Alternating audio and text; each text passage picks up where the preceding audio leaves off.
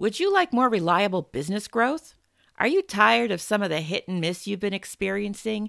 If you can relate, then you may need more strategic alignment in your business. And lucky for you, today's guest is the author of The Art of Alignment. And he's here with some great tips to help you achieve that reliable growth and the prosperity you deserve. This is Business Confidential Now with Hannah Hassel-Kelchner, helping you see business issues hiding in plain view that matter to your bottom line. Welcome to Business Confidential Now. I'm your host, Hannah Hassel-Kelchner, and today's guest is Mr. Art Johnson. He helps business leaders identify and rectify organizational misalignment. He is also the CEO of Infinity Systems, Inc., a management consulting firm, and as I mentioned at the top of the show, he's the author of the book, The Art of Alignment, a data-driven approach to lead aligned organizations. Now, Art doesn't just write about more strategic alignment, he also practices what he preaches. He's helped Medtronic, for example, the world's largest medical technology company, implement a strategic plan that improved alignment and enabled them to grow top-line revenue by 13% year over year in a flat market. Now, that's pretty impressive. So let's find out what he can do for you. Welcome to Business Confidential Now, Art. Hannah, thanks so much for having me. Now, before we get started on your insights for how to get more strategic alignment, I am curious about your thoughts for how business strategies get out of alignment. After all, business leaders and employees don't intentionally deviate from a business mission or vision. What do you think?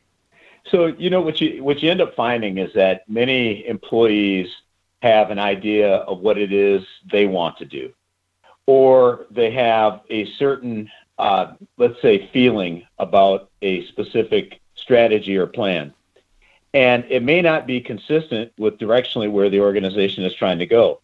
So part of the role of leaders is to understand where the employee base is, get the right people on the bus, get the people that are most effective at cascading the message and selling the vision and mission to the broader organization in the right positions of influence. But then, even before all of that work, this idea of creating a mission and vision that's not only clear, but communicated effectively, but then also a way by which you can measure the buy-in and adherence to that becomes critical. So when we bring all these aspects together, we can get there.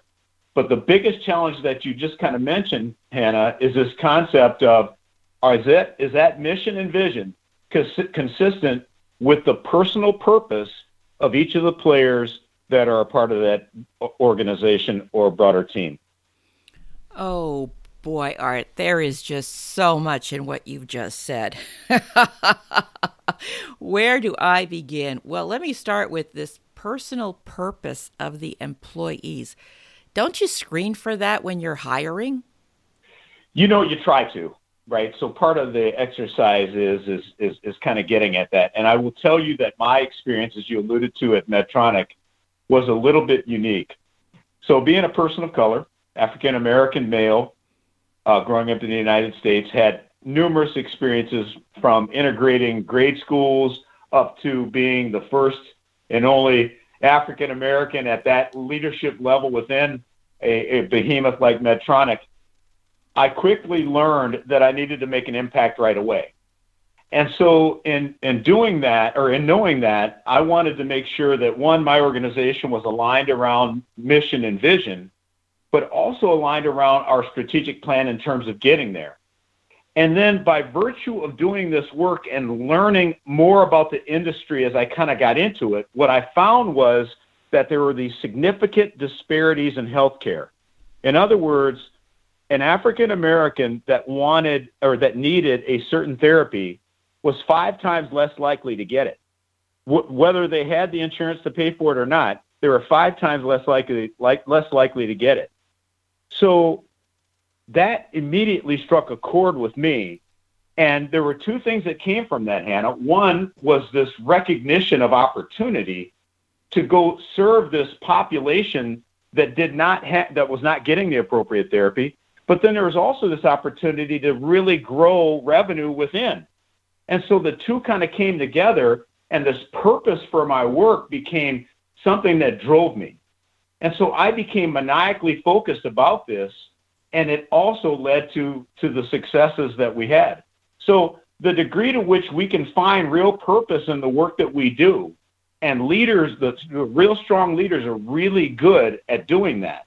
I kind of landed there on my own, but others that are able to really pull that out of the employee base, it drives this adherence to the mission and vision. It really focuses employees in terms of their contributions to the organization and really drives the alignment that we've been talking about. I can hear the passion and the importance of this in your voice.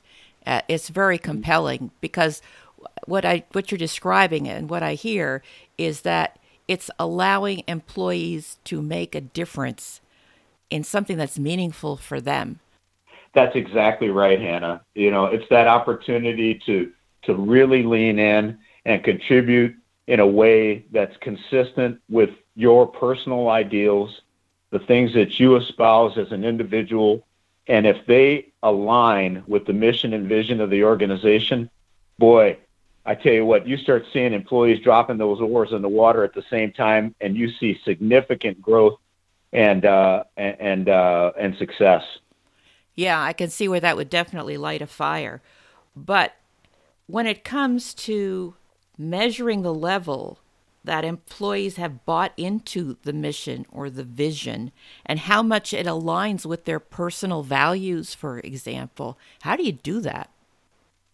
So I appreciate the question. And in my book, The Art of Alignment, this whole idea of measuring something that has historically been kind of that soft sort of skill set. Yeah. So how do you go about measuring, things like creativity, right?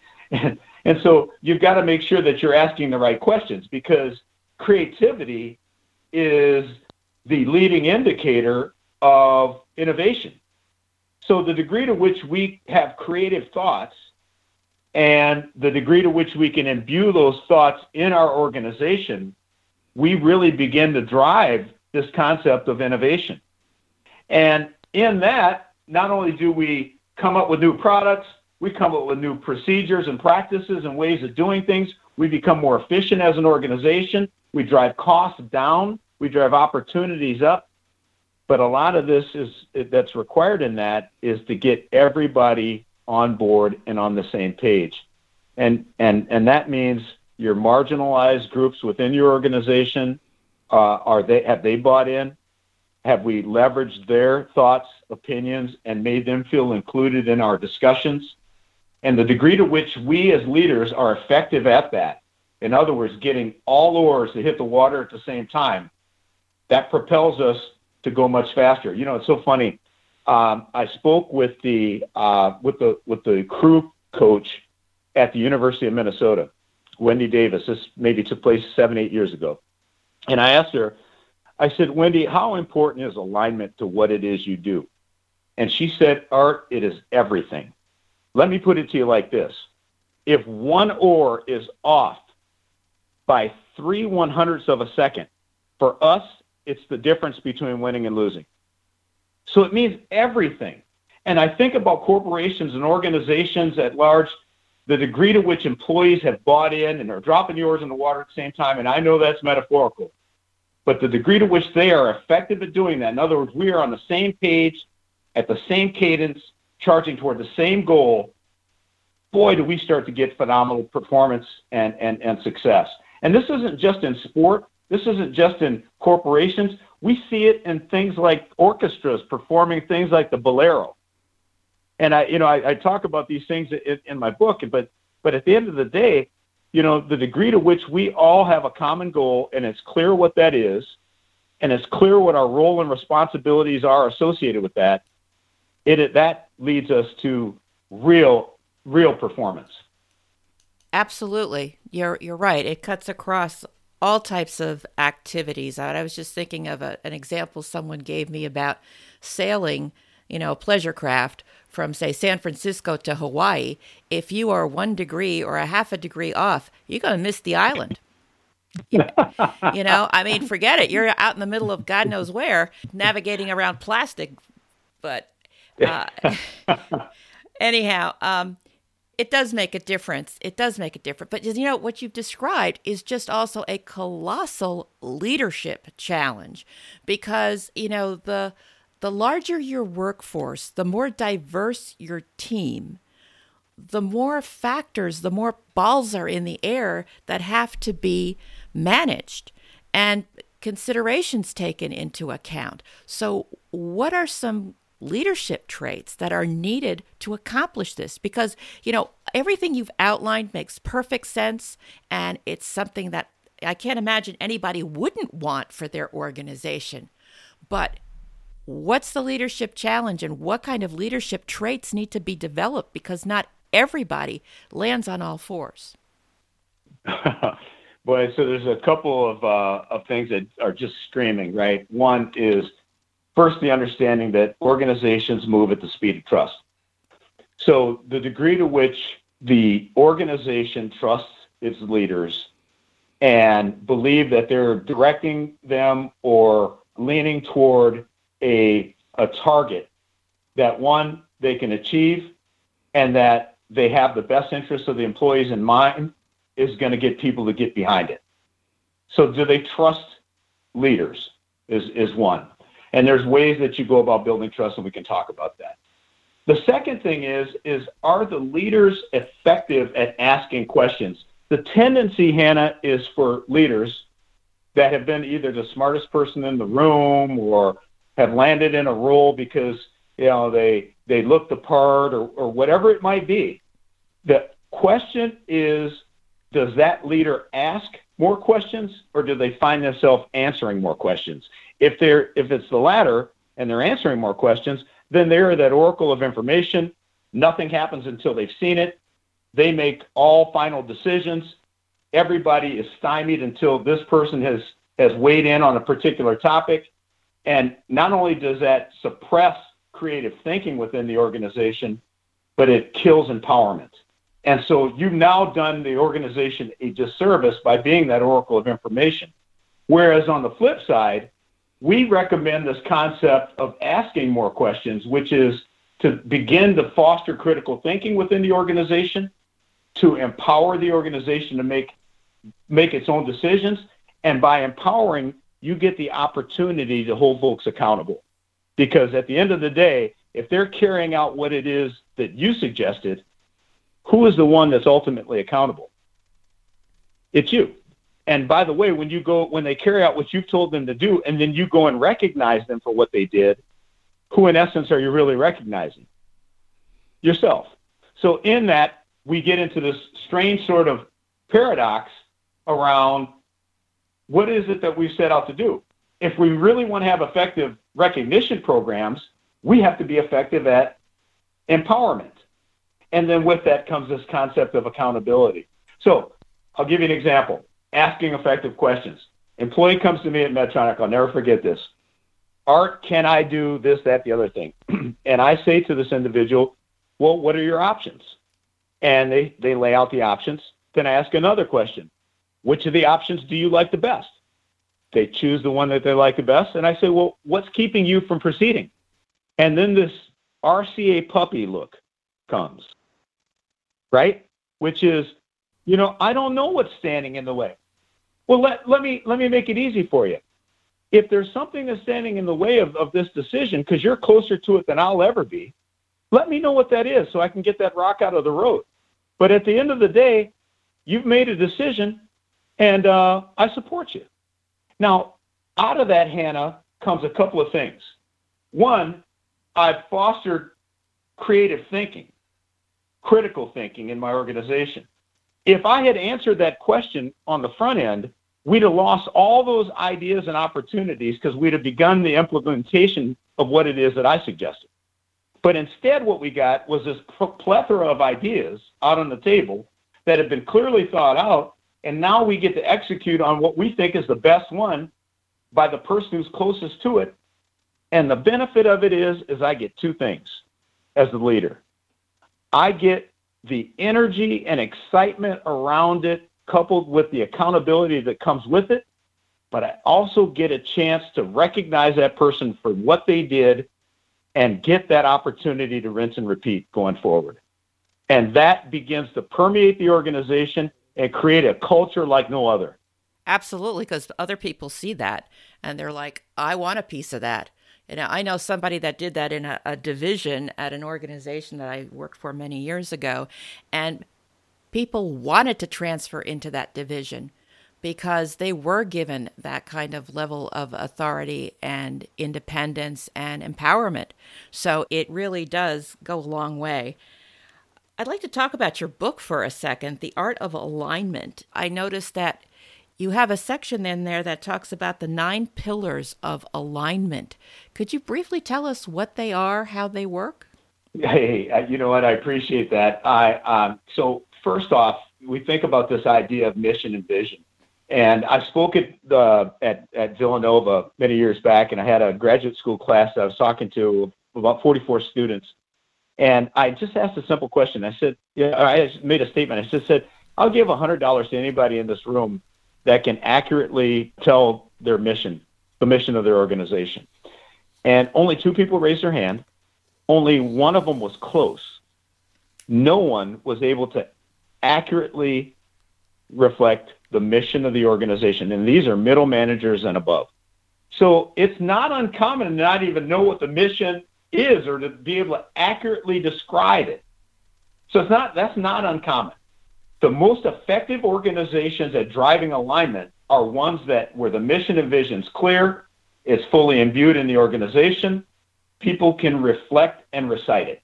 Second thing is communication, which dovetails off of that. How effective are we at communicating our mission and vision? We see it in the United States all the time. You've got these statues and written words that are reflected in our Constitution and laws, and songs like the national anthem that reinforce the mission and vision. But communication, how do we effectively communicate what it is who it is we are, what it is we espouse to be, what the world will look like if we accomplish our mission and vision? Communication becomes critical, not only from a top to bottom standpoint, but also laterally as well amongst team members and other aspects of the organization. Which gets me into this third one, which is teamwork. The degree to which we can operate as a team, that our handoffs are smooth, that it's clear what our roles and responsibility are within the organization, that we can see line of sight what not only those responsibilities are and how they contribute, but also how we are rewarded and how that work that we do reflects the overall success of the organization. Fourth one is empowerment. This concept is one that we all talk about. There's a great book, Zap, that speaks to that, the lightning of empowerment. And what we talk about is, the degree to which everyone is clear on what it is that they've been charged to do, but at the same time, they're given the latitude to make the kind of decisions that are necessary. They're closer to it, make the right call, you're accountable, which is the next phase to what it is that you decide to do. And when we talk about accountability, it is 360-degree accountability. I'm not just accountable to my boss. I'm accountable to the employees that report into me. I'm accountable to my peers. I'm accountable to shareholders. I'm accountable to the broader community in which we serve, so on and so forth. Development is another thing that we look at. And Hannah, specifically what we're looking at there is, have I been given the tools necessary to be effective in what it is that I'm being asked to do? And also, is the organization looking out for me in a way that's helping me round my resume so that if they fire me, I can still land on my feet? And that speaks to this idea that you want me to give you my best work, but in return, I want to know that you've got my back.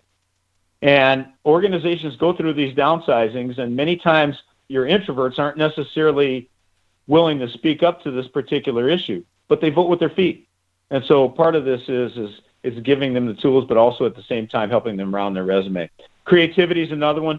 This, like we talked about just a little bit ago, it's that first step to innovation. And do we have a mechanism as an organization by which we can capture good ideas, And then is there a mechanism by which we can imbue these ideas in our organization? And then best practices becomes also a part of this exercise.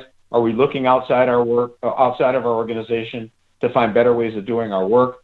This was a challenge at Medtronic. It was, quite frankly, even a challenge when I was at IBM. When you're at the top of the food chain, the belief is that we've got the best and brightest. If we're looking for a good idea, we'll just look within. And that's not necessarily true. There are smaller, more nimble organizations that have figured things out that larger organizations could benefit from, and it's important that you have a way by which you are leveraging best practices. And then last but not least, and you and I talked about this, is this idea of leadership, and that is predicated upon trust and having the type of leaders that don't necessarily need to be the oracle of information. In fact, in some instances, employ this shepherd leadership model, which is, I'll lead from behind. In other words, there may be some people in my organization that are more capable than I am. Let's give them the opportunity to shine, because quite frankly, they might be able to contribute in broader, bigger ways to our organization. But also, as a shepherd leader, my role is to make sure that the sheep are all going in the same direction, and that I don't necessarily have to have that bullhorn suggesting that we go a particular direction or at a certain speed. So part of this is leading, but then also knowing when to follow. So, and that's not easy for a lot of leaders. So those are the things that we talk about in the book. Those are the things that I believe in. I've seen some outstanding leaders really emulate these things. But most importantly, I've seen extreme effectiveness in the organizations that we work with that have bought into these concepts and are out and about delivering them. Well, thank you for that. I think a lot of organizations could definitely benefit from more strategic alignment. And sometimes people are so busy working in their business that they don't have enough time to step back and focus on their business. So I love these points that you've raised, and this has been great information, Art. Thank you so much for sharing. I know I've learned a lot.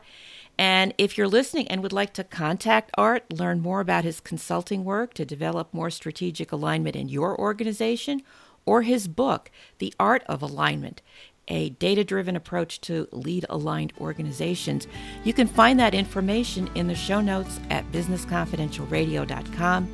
And if you know someone who could benefit from Art's tips and strategies, be sure to tell them about today's episode. Share the link to the show and leave a positive review on your podcast app or at lovethepodcast.com/Business Confidential. Because you have been listening to Business Confidential Now with Hannah Hassel-Kelchner, and I hope you have a great day and an even better tomorrow.